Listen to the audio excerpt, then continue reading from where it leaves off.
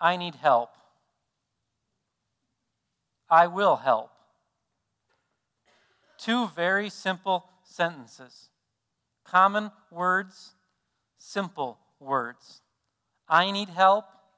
I will help. Simple statements, but extremely difficult confessions. Simple statements that many people are unwilling to make, and many of us do not make often enough. I can help. I will help. Two statements that should actually be at the tip of our tongue on a regular basis because of who God has made us to be. But we've bought a mantra that is contradictory to what God has revealed to us. We've bought a lie that says it's about me, myself, and Jesus. Outside of the church, we've bought a lie, it's me, myself, and I. But in the church, we've bought a lie, me, myself, and Jesus. That it's all about me and how I'm doing in my relationship to Jesus. When in reality, it's not me, myself, and Jesus. It's God, others, myself. Scripture reveals to us in Genesis chapter 2 that after God had created humanity, he finds something that's not right with humanity. And it's the first thing that he says is wrong. He says, it's not good that humans are alone. And so he creates other humans to be together. Loneliness is the first thing that God identifies as not being right with creation. Not only are we created to be together, we're also redeemed to not follow Jesus alone. It's not an individual redemption that you've got going on with the creator of the universe. What I mean by that is this. God did not forgive you and save you just so you'd have an individual relationship with God. That's a part of the picture, but it's much bigger than that. You are not redeemed to follow Jesus Christ alone. You're actually redeemed into a people group. In 1 Peter chapter 2, there's a variety of different ways that this is illustrated. The first way it's illustrated in 1 Peter chapter 2 is it says that you are a living stone being built into a spiritual household. And when you look at that illustration, it becomes really evident quickly how when we're individualistic, we're missing the whole point because an individual stone is what? Nothing. But when you put stones together, you have a wall. You put multiple walls together, you have a house. But an individual stone, in and of itself, cannot accomplish its mission. And it goes on then to say in 1 Peter chapter 2, verses 9 and 10, that you've been redeemed into God's people. You're not a people for your own, but you're a people for his possession, a royal priesthood. And in each word he uses the plural. Why? Because we've been brought into a family, the family of God. We were not created to be alone, and we're not redeemed to follow Jesus alone. And we see that in the very first word in this Bible reading that we're looking at this morning. The very first word in our Bible reading from Galatians 6, verse 1 is the word brothers. Now, we read that and we might think, oh, he's just talking to the men. No, this is a term used to say brethren or family of the congregation. It would be very fine to translate this brothers and sisters in Christ. What Paul is doing, he's reminding them that, hey, you're the family of God. So by this one word, we're reminded that we have a membership. We have reminded that we've been united into the family of God. And the family of God is a much bigger deal than our physical families. The family of God is a much bigger deal than our physical families. We miss this a lot. Our physical families are an amazing gift, and don't hear me this morning downplaying that at all. Our physical families are an amazing gift of God, but they're temporary. They're temporary. The family of God is eternal. You're going to be brothers and sisters in Christ for eternity. You're not going to be married for eternity. You're not going to be mom and dad for eternity. You're not going to be brother and sister and cousin for eternity. But you're going to be brothers and sisters in Christ for eternity. The family of God has a whole new level of importance. Jesus in Matthew chapter 12 is recorded for us, approached by his disciples. And his disciples are like, hey, Jesus, your mom is here to visit with you.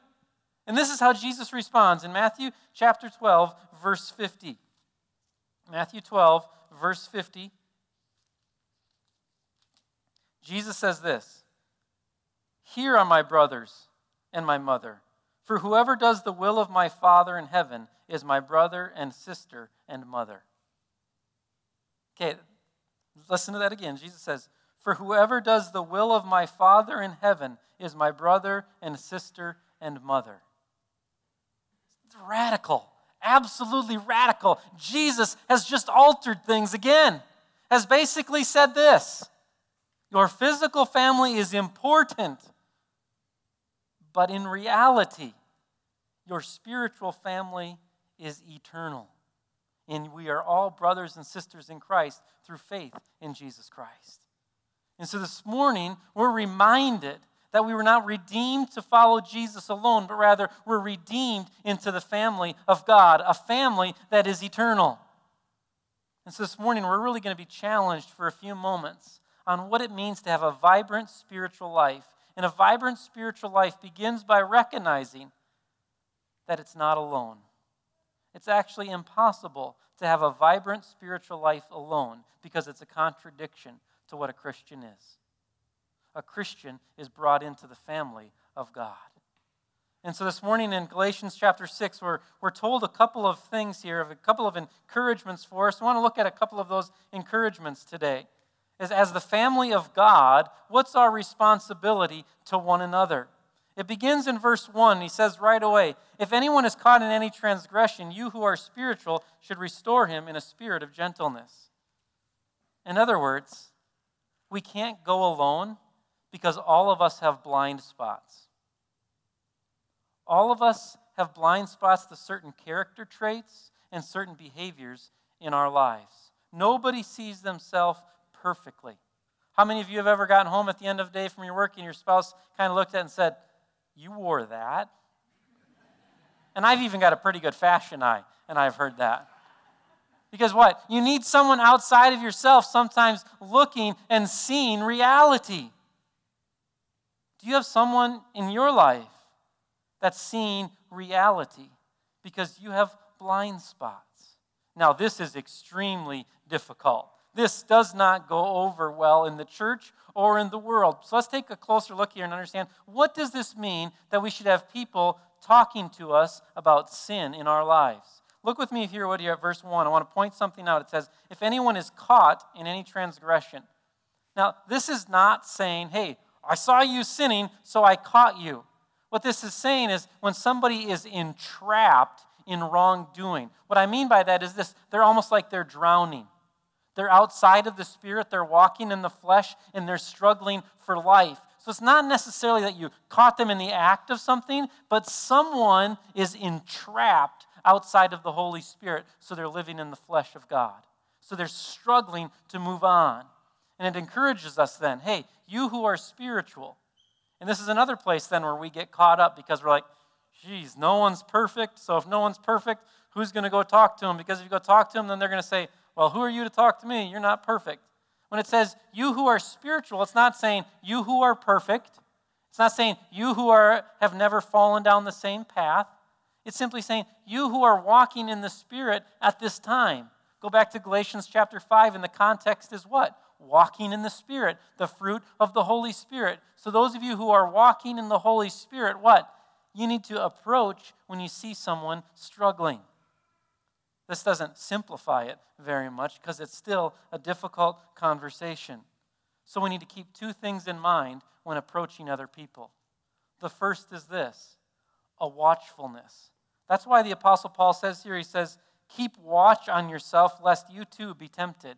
And so when we go to talk to someone about behavior or character in their life, the very first thing we have to do is we got to say, God, make me mindful that I don't fall down the same path. Make me mindful that I have the same tendencies. And when you go in with that mindset that I have the same tendencies, it removes you from a pedestal. Because you don't go in as one who doesn't understand, why the heck are you doing X? But you go in as one who understands saying, I've been in the same spot. I've got the same tendency in my heart. And so going in, though, you know you've got to be watchful that you don't fall into the exact same pattern. And as you go in watchful, he also says you have to go in gentle. The imagery here is almost as a mother with their child, of just coming alongside of them and nurturing them along. It implies patience. It implies time, that you're going to have to come alongside and walk with them through it.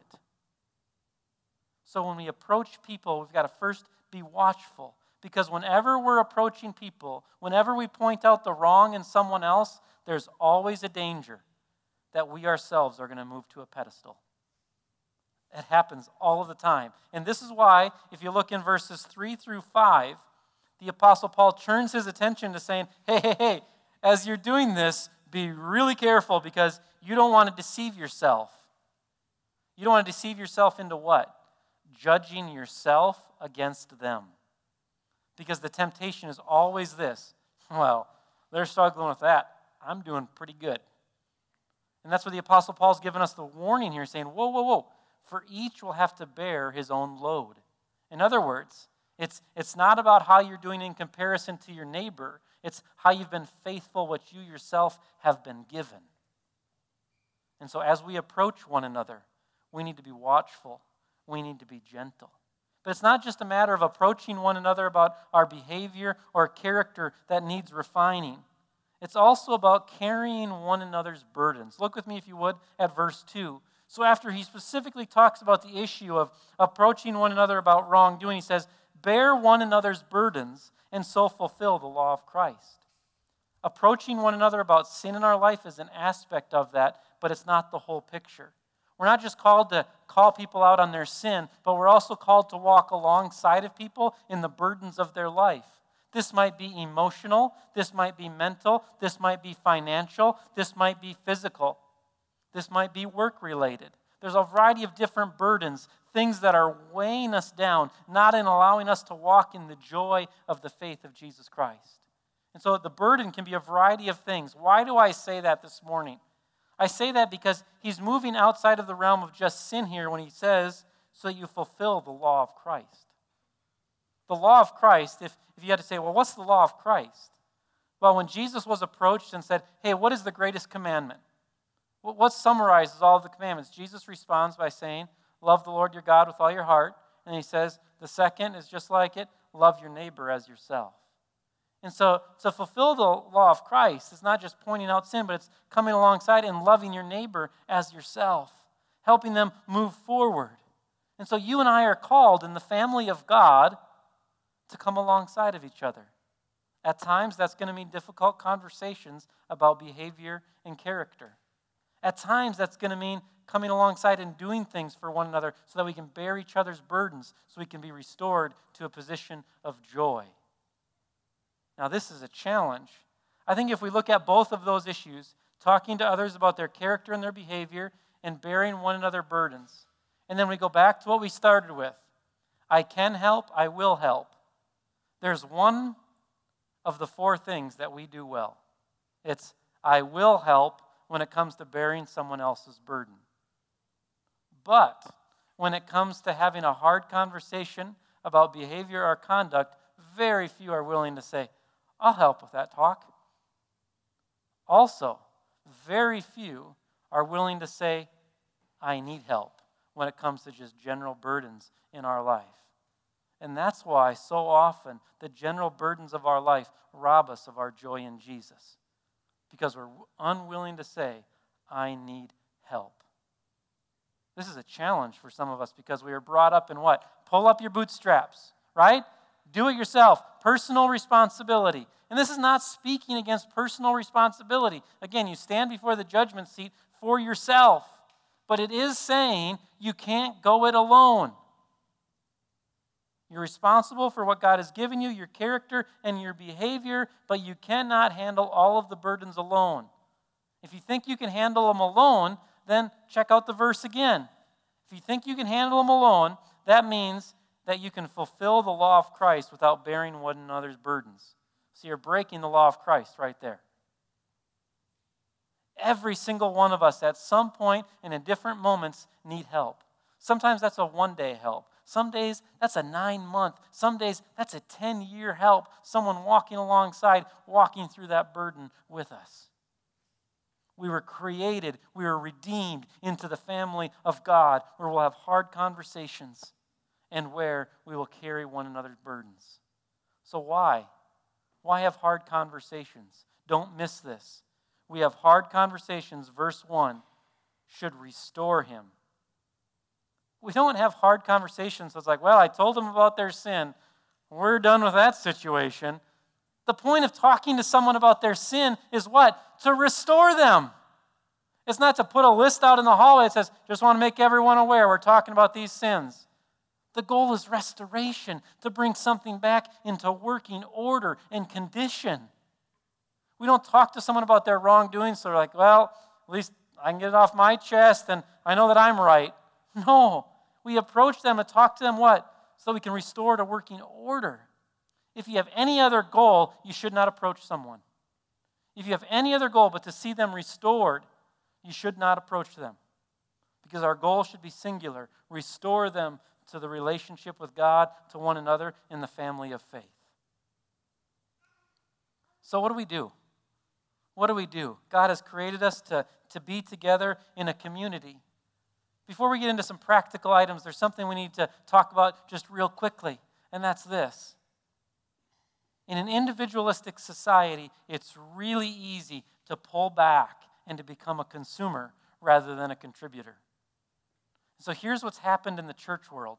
The church world has changed into consuming. Here's what I mean by that. We now pick different things from different churches that we like and we want.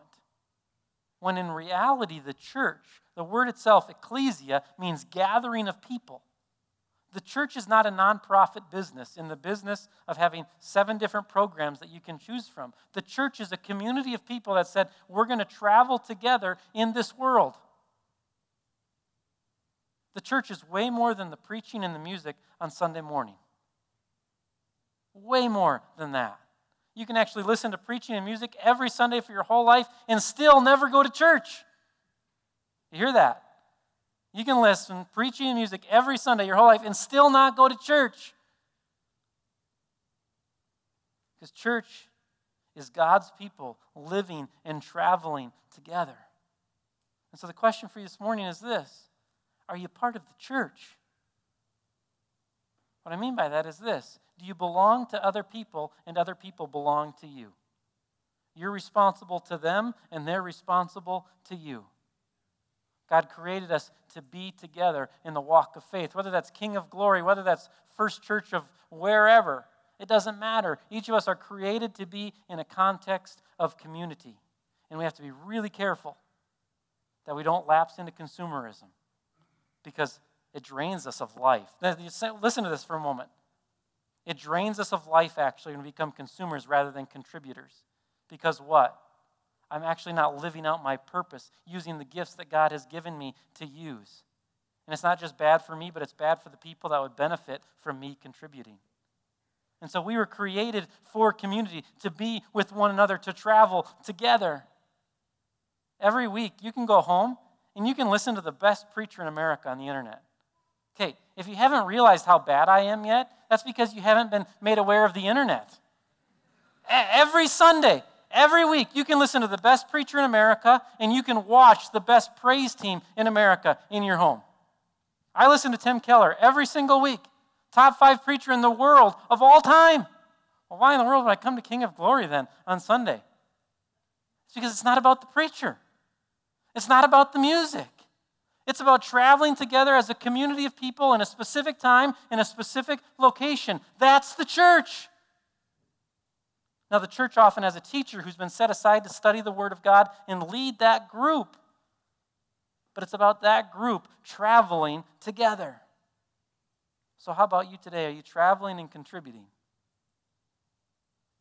So what do we do practically? I want to share with you 4 things quick that all of us should be doing right now to enter into this life. The first thing is this: fight isolation. Fight isolation. The number one attack of the enemy, Satan, and the number one default of a sinful heart is this: be by ourselves. It's the number one thing the enemy does, because the enemy knows, gets you isolated, you can believe your own lies, and you're not going to have someone to help you with your burdens. We have a hamster at home, and we started with this little simple cage with our hamster, and that hamster, let me tell you, that hamster found a way out of that cage. I still don't know how. You'd wake up in the morning, the hamster's gone. And you'd inspect the cage, and you'd be like, okay, enough with the jokes, honey.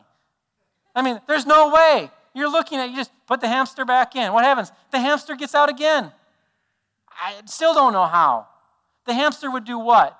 Find any way, any avenue to get out of that cage. Find the smallest of cracks and work that crack until they could get out. You know what the enemy is doing and our flesh is doing in our lives? It's finding the smallest of excuses.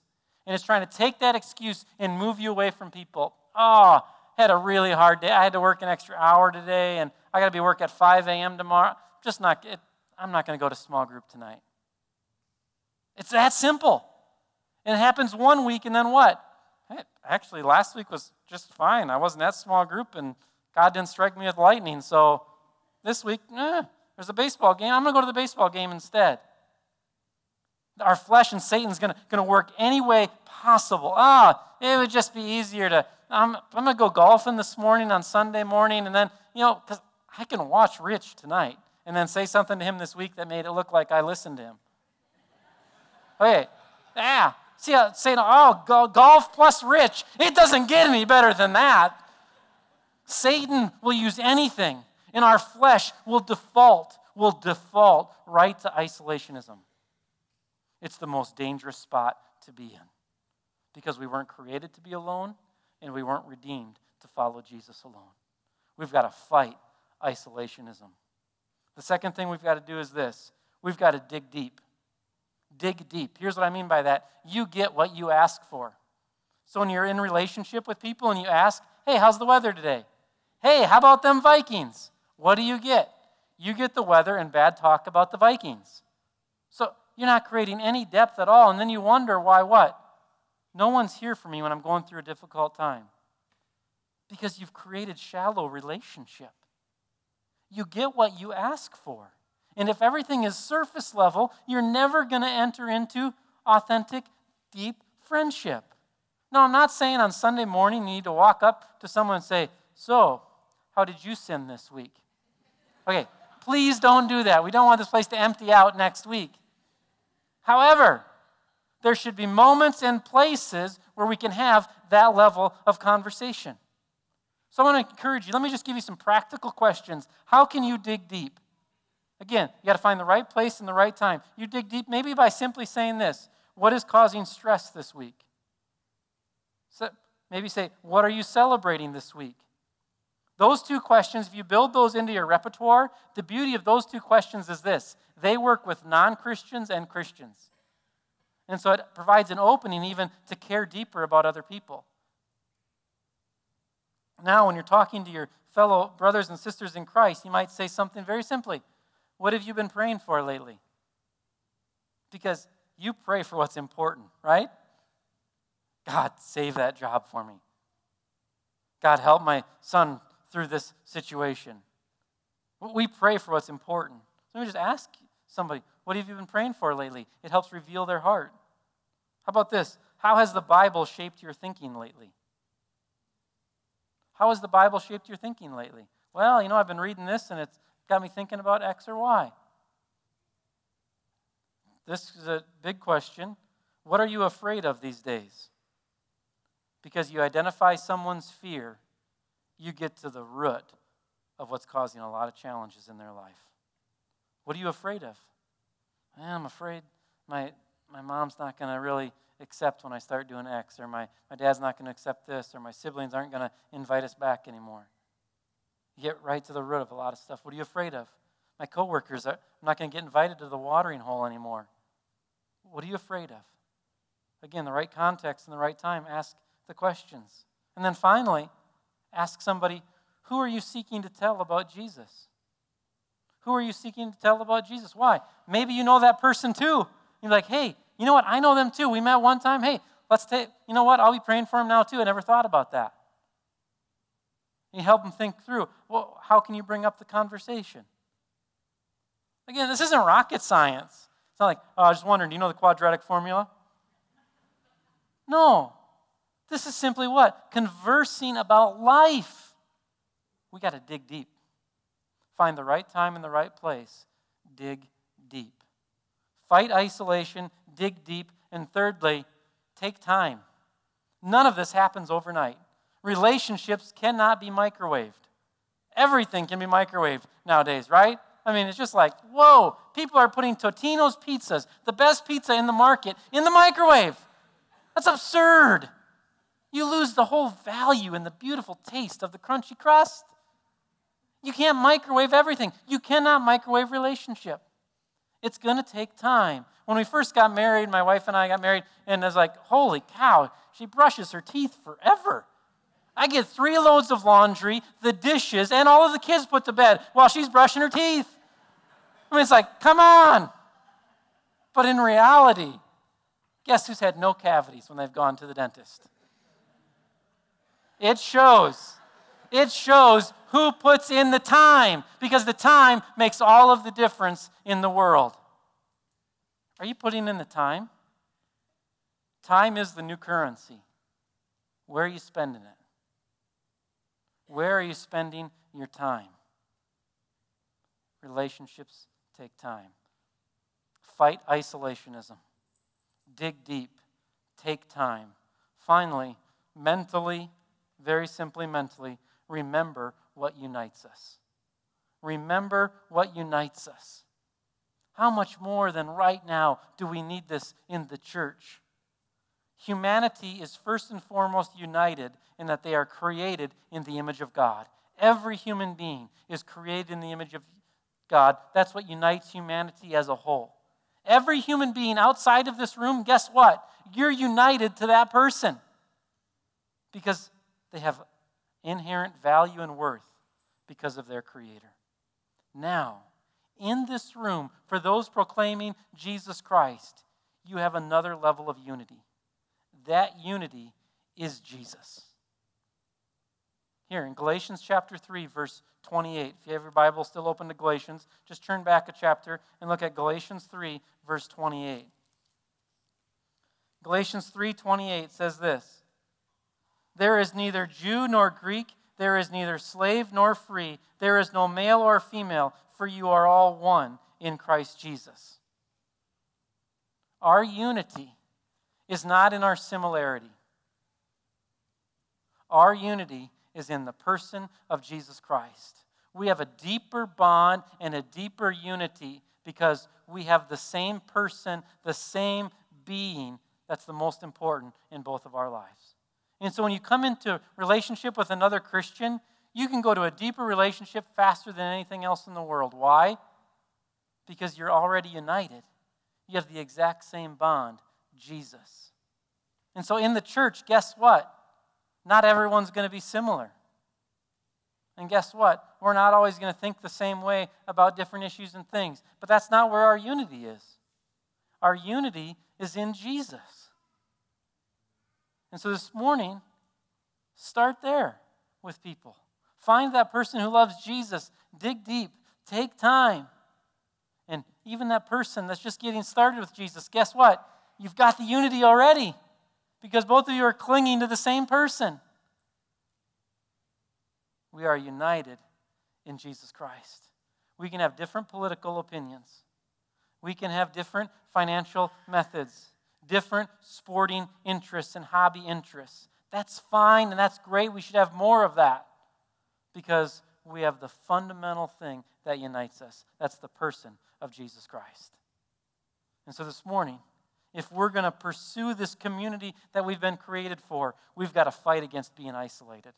We've got to dig deep. We've got to take time. And we've got to remember that our unity is based in Jesus. You and I have been redeemed through the blood of Jesus Christ. We've been brought into the family of God. We've been redeemed into a community called the church. And in order for us to strive, we've got to fight isolationism. We've got to dig deep, take time, and remember our unity is in Jesus. A vibrant spiritual life without belonging is like saying, "You're Super Bowl champion, Minnesota Vikings." We all know that's a contradiction. I have a vibrant spiritual life without belonging to others is like saying, I drink healthy soda. It simply doesn't exist. A vibrant spiritual life begins by recognizing that we were not created to be alone, and we were not redeemed to follow Jesus Christ alone. When we realize the necessity of others, we can begin to say, I need help. I will help. Let us pray.